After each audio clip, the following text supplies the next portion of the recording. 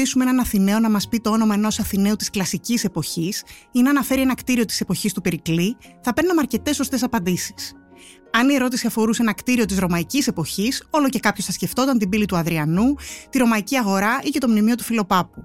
Αντίθετα, αν οι ερωτήσεις αφορούσαν την ελληνιστική Αθήνα, μόνο κάποιος απόφοιτος Φιλοσοφικής Σχολής και αν, ίσως σκεφτόταν το θέατρο του Διονύσου, έργο του Λικούργου, ή τη στοά του Ατάλου, ή το Μένανδρο, το Ζήνονα και τον Καρνεάδη, που είναι δρόμοι της Αθήνας. Πού οφείλεται αυτό? Είμαι η Αγιάτη Μπενάρδου, είμαι ιστορικός και αυτό είναι ένα ακόμα επεισόδιο της σειράς Ιστορία μιας πόλης. Σήμερα έχω την τιμή να είναι μαζί μου ο κύριος Άγγελος Χανιώτης για να συζητήσουμε για την Αθήνα κατά την ελληνιστική περίοδο. Αν σας αρέσει η ιστορία μιας πόλης, ακολουθήστε μας στο Spotify, στα Apple Podcast και στα Google Podcast. Είναι τα podcast της Λάιφο. Ο Άγγελος Χανιώτης σπούδασε Ιστορία και Αρχαιολογία στα Πανεπιστήμια Αθηνών και Χαϊδελβέργης, όπου και ολοκλήρωσε το διδακτορικό και την υφηγεσία του στην Αρχαία Ιστορία.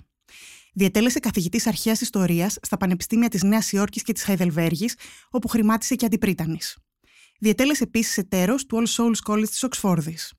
Από το 2010 κατέχει την έδρα Αρχαίας Ιστορίας και Κλασικών Σπουδών στο Institute of Advanced Study του Πανεπιστημίου Princeton. Το συγγραφικό του έργο περιλαμβάνει πλήθος επιστημονικών άρθρων, επιμελιών και μονογραφιών σχετικά με ζητήματα επιγραφικής, της ιστορίας του πολιτισμού, της κοινωνίας και της οικονομίας του ελληνιστικού κόσμου και των ανατολικών επαρχιών της Ρωμαϊκής Αυτοκρατορίας. Εδώ και χρόνια είναι συνεργάτης των ανασκαφών του Πανεπιστημίου της Νέας Υόρκης στην αρχαία πόλη της Αφροδισιάδας στη Μικρά Ασία, όπου μελετάει το επιγραφικό υλικό και έχει συγγράψει πλήστα σχετικά άρθρα. Έχει συμμετάσχει σε ανασκαφές στο Καλαπόδι Φθιώτιδας και την Κρήτη, Αρχάνες, Ιδαίο Άντρο, Ζόμινθο και από το 2021 συνδιευθύνει την ανασκαφή της Λίκτου. Από το 1998 είναι εκδότης του Supplementum Epigraphicum Graecum. Έχει τιμηθεί με πλήθος βραβείων στην Ελλάδα και το εξωτερικό και είναι Αντεπιστέλλον Μέλος της Ακαδημίας Αθηνών. Κύριε Χανιώτη, καλώς ορίσατε στην Ιστορία μιας πόλης. Χαίρομαι για τη συνομιλία που θα έχουμε. Το 338 π.Χ., κύριε Χανιώτη, η Αθήνα με τους συμμάχους της βρίσκονται αντιμέτωποι με τους Μακεδόνες στη Χερόνια. Οι Μακεδόνες τριαμβεύουν, βεβαίως. Τελειώνει η ιστορία της Αθήνας με την επικράτηση των Μακεδόνων? Τελειώνει η ιστορία της Αθήνας ως μεγάλης πολιτικής δύναμης. Δεν τελειώνει όμως ποτέ η ιστορία μιας πόλης, μόνο μετά από μια ήττα. Η ιστορία της Αθήνας συνεχίζεται και μάλιστα από κάποιες πλευρές μπορώ να πω ότι ίσως η ιστορία της Αθήνας στην ελληνιστική εποχή για τη μελέτη κάποιων φαινομένων να είναι ακόμα και πιο ενδιαφέρουσα από την ιστορία της Αθήνας της κλασικής περίοδου. Παραδείγματος χάριν, άμα θέλουμε να μελετήσουμε φαινόμενα εξάρτησης ιεραρχικών σχέσεων, της δημιουργίας μιας ελίτ, μιας τοπικής αριστοκρατίας, αυτά είναι θέματα τα οποία εξετάζουν οι ιστορικοί της κοινωνίας στην ελληνιστική Αθήνα. Πόσο αυτόνομη είναι όμως πλέον η πόλη? Λειτουργεί όπως λειτουργούσε κατά τους προηγούμενους αιώνες? Η Αθήνα ζει σε μια ψευδαίσθηση αυτονομίας. Ένα από τα φαινόμενα τα οποία με ενδιαφέρουν και έχω μελετήσει είναι το φαινόμενο της θεατρικής συμπεριφοράς. Και μπορούμε κατά κάποιο τρόπο έτσι να εξηγήσουμε και τον κόσμο στον οποίο ζει η Αθήνα. Δηλαδή οι Αθηναίοι παίζουν ένα ρόλο, φορούν μια μάσκα, παίζουν τον ρόλο της αυτόνομης πόλης, παρά το γεγονός ότι για πολύ μεγάλο διάστημα της ελληνιστικής εποχής η Αθήνα βρίσκεται κάτω από την κυριαρχία των Μακεδόνων βασιλέων. Μάλιστα η κυριαρχία αυτή εκφράζεται και με την παρουσία ακόμα μακεδονικών στρατευμάτων και μακεδονικής φρουράς στην Αθήνα. Από την άλλη πλευρά και οι Μακεδόνες βασιλείς και αυτοί υποδίονται ένα ρόλο, φορούν και εκείνη τη μάσκα του ας το πούμε συμμάχου ή εταίρου και όχι εκείνου ο οποίος δίνει εντολές. Ένα χαρακτηριστικό παράδειγμα είναι μια σκηνή που διαδραματίστηκε στην Αθήνα όταν συνελήφθησαν διάφοροι πολιτικοί αντιμακεδόνες, μεταξύ των οποίων και ο Φωκίων το 318 π.Χ. και έγινε μια δίκη στο θέατρο όπου στην αρχή διαβάστηκε η επιστολή του βασιλιά Φίλιππου Αριδαίου, του αδελφού του Μεγάλου Αλεξάνδρου, στην οποία έλεγε «Εγώ θεωρώ ότι είναι προδότες. Εσείς βγάλτε μια κρίση». Τι κρίση έβγαλαν οι Αθηναίοι? Τους βρήκαν προδότες και τους καταδίκασαν σε θάνατο. Η Αθήνα διατηρεί την έγκλη της πνευματικής οικουμενικής Μητρόπολης? Απόλυτα. Η Αθήνα είναι το μέρος στο οποίο θα πας να μάθεις ρητορική, παραδείγματος χάριν. Η Αθήνα είναι ακόμα το μέρος στο οποίο συγγράφονται, συντίθενται ποιητικά έργα, κωμωδίες. Ένας από τους μεγαλύτερους ποιητές της αρχαιότητας, τον αναφέρατε ήδη στην εισαγωγή, είναι ο Μένανδρος. Υπάρχουν 3 Έλληνες ποιητές που οι στίχοι τους έχουν γίνει από φθέγματα. Ο Όμηρος, ο Καβάφης και ο Μένανδρος. Οι κωμωδίες του Μενάνδρου μεταφράζονται αργότερα στη λατινική γλώσσα και αποτελούν επίσης μια σημαντική πηγή για την ιστορία της κοινωνίας στην Αθήνα. Η Αθήνα επομένως συνεχίζει κυρίως βέβαια να είναι η σχολή των φιλοσόφων. Έχουμε εδώ τις μεγάλες φιλοσοφικές σχολές των Στοικών, τη διάδοχη του Πλάτωνα και του Αριστοτέλη στην Ακαδημία και το Λύκειο και φυσικά ο κήπος του Επικούρου, που είναι μια νέα φιλοσοφική σχολή. Επομένως η Αθήνα διατηρεί αυτή την έγκλη του πνευματικού κέντρου. Πώς αλλάζει, αν αλλάζει, η καθημερινότητα των Αθηναίων κατά την ελληνιστική περίοδο? Τι γνωρίζουμε για παράδειγμα για θεσμούς και καταστάσεις που τις ξέραμε τους περασμένους αιώνες, όπως η δουλεία? Ναι. Σε αυτό το τομέα δεν αλλάζουν πολλά πράγματα. Δηλαδή οι Αθηναίοι συνεχίζουν σε ό,τι αφορά την κοινωνική τους οργάνωση να έχουν πάρα πολλές ομοιότητες με την κλασική Αθήνα, με την Αθήνα την οποία γνωρίζουμε από τον Χρυσό αιώνα του Περικλή. Φυσικά υπάρχει πολύ μεγάλος αριθμός δούλων, οι οποίοι όμως μπορούν να αναπτύσσουν μερικές φορές και αυτόνομες οικονομικές δραστηριότητες. Γνωρίζουμε παραδείγματος χάρη ότι αυξάνεται ο αριθμός των απελεύθερων, δηλαδή των δούλων οι οποίοι μπορούν να εξαγοράσουν την ελευθερία τους. Υπάρχει πολύ μεγάλος αριθμός ξένων στην Αθήνα. Αυτό είναι επίσης ένα φαινόμενο το οποίο προϋπήρχε, αλλά εντείνεται στην ελληνιστική εποχή, γιατί η ελληνιστική εποχή γενικά είναι μια εποχή μεγάλης κινητικότητας. Είναι εποχή που μπορούν άνθρωποι να ταξιδεύουν. Ένα νέο ιδιαίτερο φαινόμενο είναι η δημιουργία πολύ μεγαλύτερου αριθμού αυτό που θα λέγαμε σήμερα clubs, σωματείων, εθελοντικών σωματείων και από ξένους θρησκευτικών σωματείων, και ένα από τα μεγαλύτερα σωματεία, ίσως το μεγαλύτερο, είναι το σωματείο των καλλιτεχνών του θεάτρου, οι διονυσιακοί τεχνίτες, οι οποίοι ιδρύονται στην Αθήνα την ελληνιστική εποχή και αποτελούν ένα πολύ μεγάλο πολιτιστικό παράγοντα, διότι είναι υπεύθυνοι για την οργάνωση γιορτών, οι οποίες περιλαμβάνουν και θεατρικές παραστάσεις, όχι μόνο στην Αθήνα, αλλά στο σύνολο του ελληνιστικού κόσμου. Οι γυναίκες, ποιος είναι ο ρόλος των γυναικών στην αθηναϊκή κοινωνία της περίοδου σε σχέση με άλλες πόλεις, για παράδειγμα? Ναι. Ο Περικλής είχε πει στον επιτάφιό του ότι το καλύτερο πράγμα που μπορεί να γίνει για μια γυναίκα είναι να μην την αναφέρονται, να μην μιλάνε καθόλου για εκείνη. Σε αυτή τη σκιά συνεχίζουν να είναι οι γυναίκες στην Αθήνα, και αυτό είναι μια πολύ μεγάλη διαφορά ανάμεσα στην Αθήνα και τον υπόλοιπο ελληνιστικό κόσμο. Φυσικά οι γυναίκες της καλής κοινωνίας δεν έχουν πολύ μεγάλη δημόσια εμφάνιση. Γνωρίζουμε κάποια πράγματα για γυναίκες οι οποίες μπορούν να κυκλοφορούν πιο ανεξάρτητα, και αυτές είναι οι εταίρες. Παραδείγματος χάριν η Λάμη, η οποία ήταν η φίλη του βασιλιά Δημητρίου του Πολιορκητή, ο οποίος για κάποια διαστήματα είχε ζήσει στην Αθήνα, και μάλιστα σύμφωνα με τα ανέκδοτα που κυκλοφορούν, ενδεχομένως να είναι και πραγματικότητα, είχε εγκατασταθεί στον οπισθόδομο του Παρθενώνα και τον είχε κάνει σπίτι του, προς μεγάλο σοκ των Αθηναίων, διότι ο Παρθενών είναι το σπίτι της Παρθένου και όχι το μέρος όπου ένας βασιλιάς συγκατοικεί με τη φιλενάδα του. Οι πληροφορίες για τις γυναίκες παίρνουμε κυρίως από τις κωμωδίες της Νέας Κωμωδίας, όπου βλέπουμε ότι συνεχίζουν να υπάρχουν παραδοσιακοί θεσμοί, όπως παραδείγματος χάρη ο θεσμός της επικλήρου. Τι είναι η επίκληρος? Όταν ένας άντρας πεθάνει χωρίς αρσενικούς απογόνους, αλλά έχει μια κόρη, η κόρη είναι υποχρεωμένη να παντρευτεί το στενότερο άνδρα συγγενή, τον θείο της, τον ξάδελφό της, ώστε τα χρήματα της οικογένειας να μείνουν στην ίδια οικογένεια. Αυτοί είναι θεσμοί οι οποίοι σε άλλες πόλεις αρχίζουν να καταργούνται. Παραδείγματος χάρη, κοιτάξουμε τις Κυκλάδες. Οι γυναίκες μπορούν να διαχειριστούν ελεύθερες την πρίκα τους. Άμα πάμε στη Μικρά Ασία, βλέπουμε γυναίκες οι οποίες είναι μεγάλες ευεργέτιδες και διαχειρίζονται τεράστιες περιουσίες.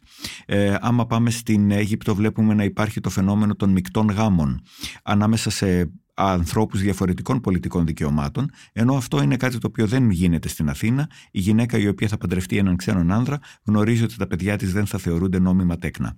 Επομένως βλέπουμε ότι στην Αθήνα έχουμε μια συντηρητική κοινωνία σε ό,τι αφορά τη θέση της γυναίκας, ενώ σε άλλες περιοχές γνωρίζουμε παραδείγματος χάρη γυναίκες καλλιτέχνηδες, οι οποίες ταξιδεύουν στον ελληνιστικό κόσμο. Αθηναίοι ταξιδεύουν ως καλλιτέχνες, ως αθλητές, ως έμποροι. Οι Αθηναίες όμως είναι σχεδόν άγνωστες έξω από την πόλη τους, και αυτό νομίζω είναι μια πάρα πολύ μεγάλη διαφορά ανάμεσα στην κοινωνικά συντηρητική Αθήνα και τον υπόλοιπο ελληνιστικό κόσμο. Ναι, φαίνεται ότι η Αθήνα δεν θέλει ή δεν μπορεί να προχωρήσει στη νέα κατάσταση και κοιτάζει περισσότερο προς τα πίσω, προς την κλασική περίοδο. Απόλυτα. Οι Αθηναίοι είναι απολύτως προσανατολισμένοι προς το παρελθόν. Σας αναφέρω 2-3 ακραία παραδείγματα. Ένα είναι όταν η Αθήνα κάποτε τέλος πάντων επαναστάτησε κατά των Ρωμαίων το 88 π.Χ.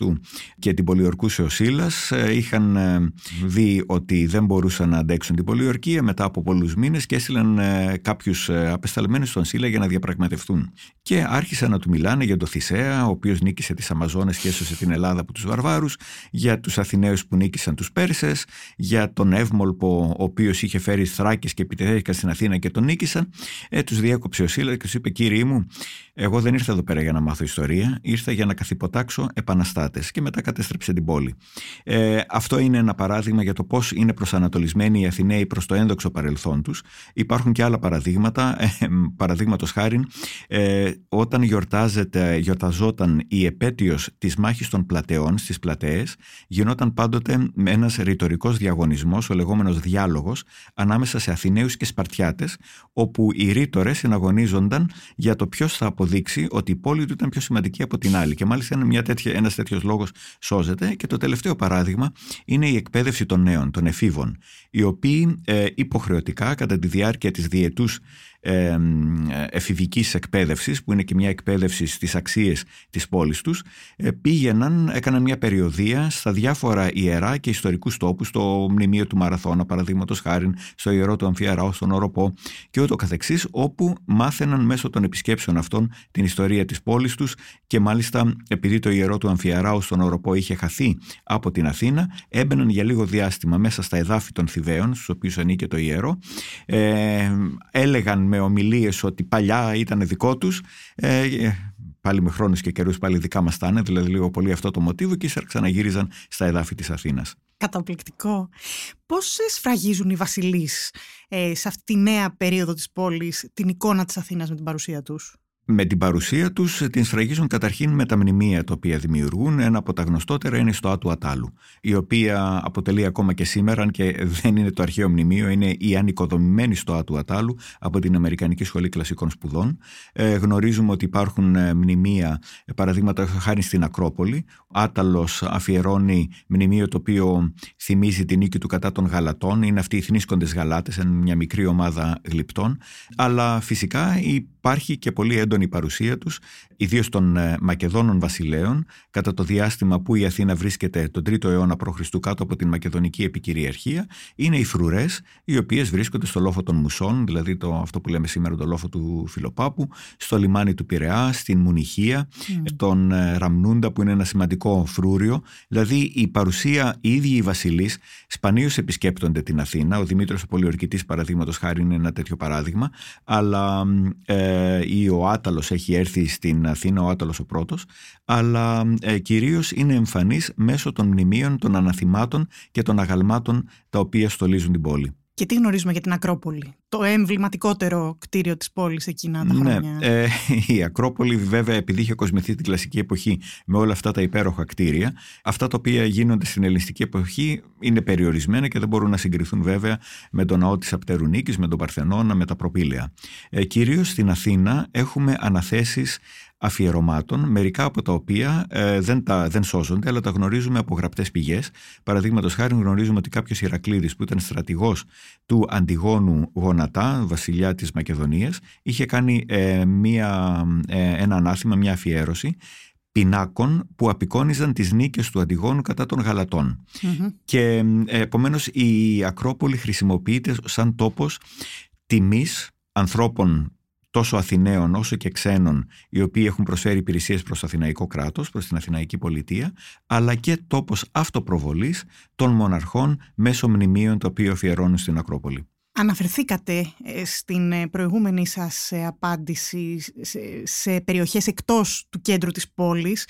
Φυσικά υπάρχουν αρχαιολογικοί χώροι εκτός της Αθήνας, εμβληματικοί για εκείνη την περίοδο, όπως ο Ραμνούντας, ο οποίος βρίσκεται βορειοδυτικά της Αγίας Μαρίνας Γραμματικού, στο Μαραθώνα.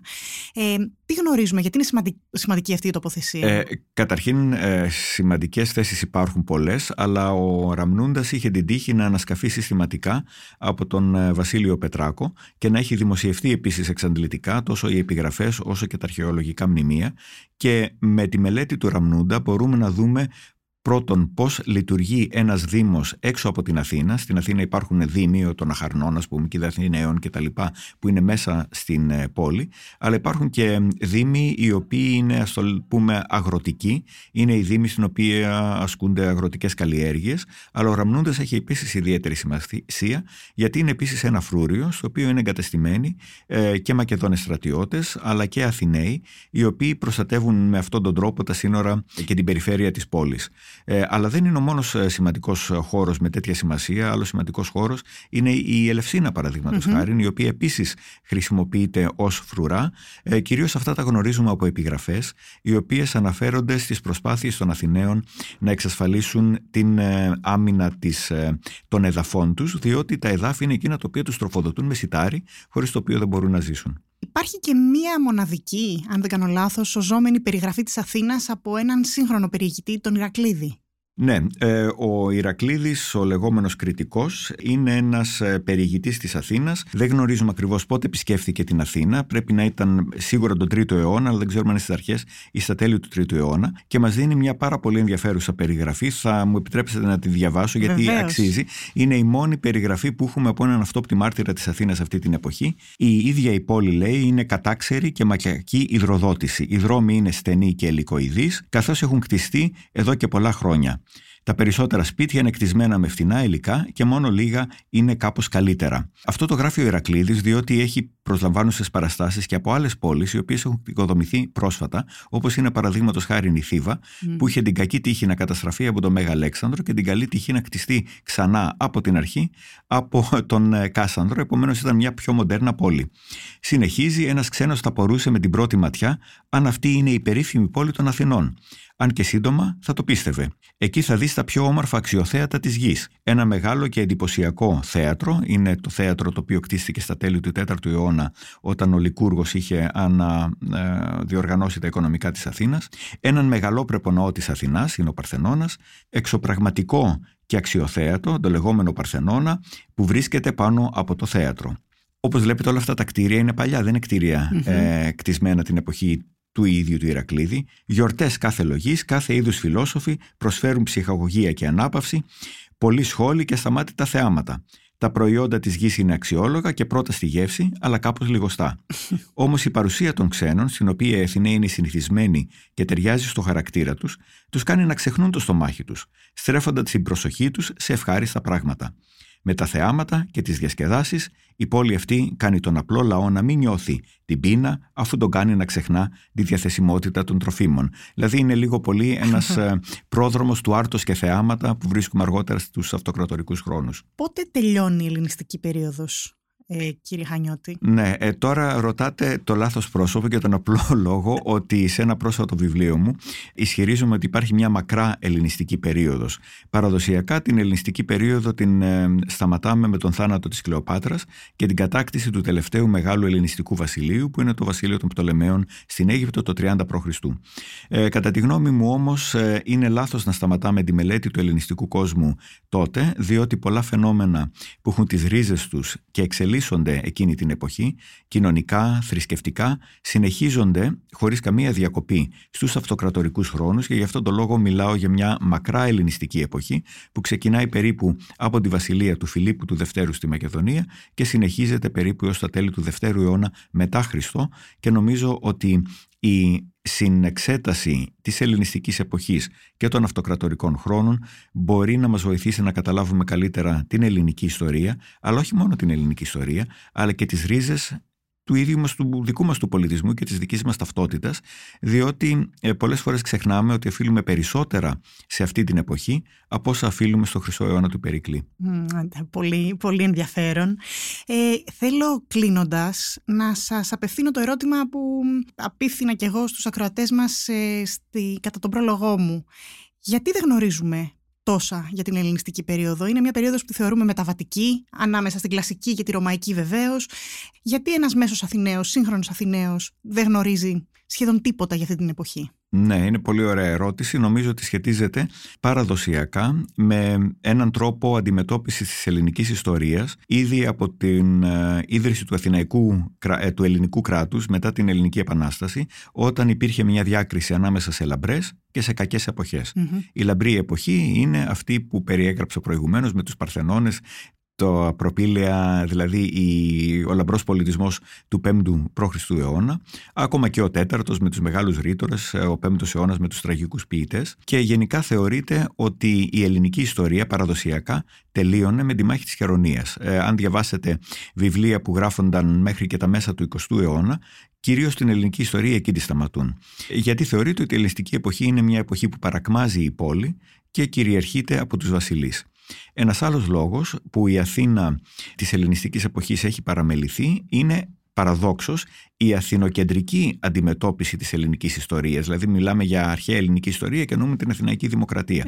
Από τη στιγμή που η Αθηναϊκή Δημοκρατία τελειώνει, σταματάμε να ενδιαφερόμαστε για την υπόλοιπη ελληνική ιστορία, παρά το γεγονός ότι είναι εξαιρετικά ενδιαφέροντα και πολύτιμα αυτά τα οποία προέρχονται από τις μεταγενέστερες εποχές. Αυτό το λέω χωρίς να θέλω καθόλου να μειώσω τη σημασία και της κλασικής εποχής ίσα-ίσα, αλλά η λάμψη της είναι εκείνη η οποία δυστυχώς έχει θαμπώσει τα πολύ ενδιαφέροντα πράγματα τα οποία μπορούμε να μελετήσουμε στη συνέχεια.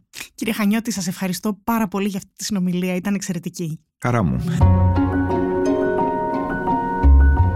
Ακούσατε ένα ακόμα επεισόδιο της σειράς «Ιστορία μιας πόλης» με τον κύριο Άγγελο Χανιώτη, ο οποίος μας είπε λίγο πολύ ότι η ελληνιστική περίοδος, την οποία λίγο έχουμε διδαχθεί, την οποία λίγο γνωρίζουμε και την οποία εν πολλοίς θεωρούμε μεταβατική, δεν είναι μια τέτοια ακριβώς περίοδος για τη ζωή της πόλης μας. Αν σας αρέσει η ιστορία μιας πόλης, ακολουθήστε μας στο Spotify, στα Apple Podcast και στα Google Podcast.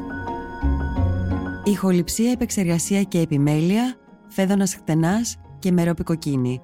Ήταν μια παραγωγή της Λάιφο. Είναι τα podcast της Λάιφο.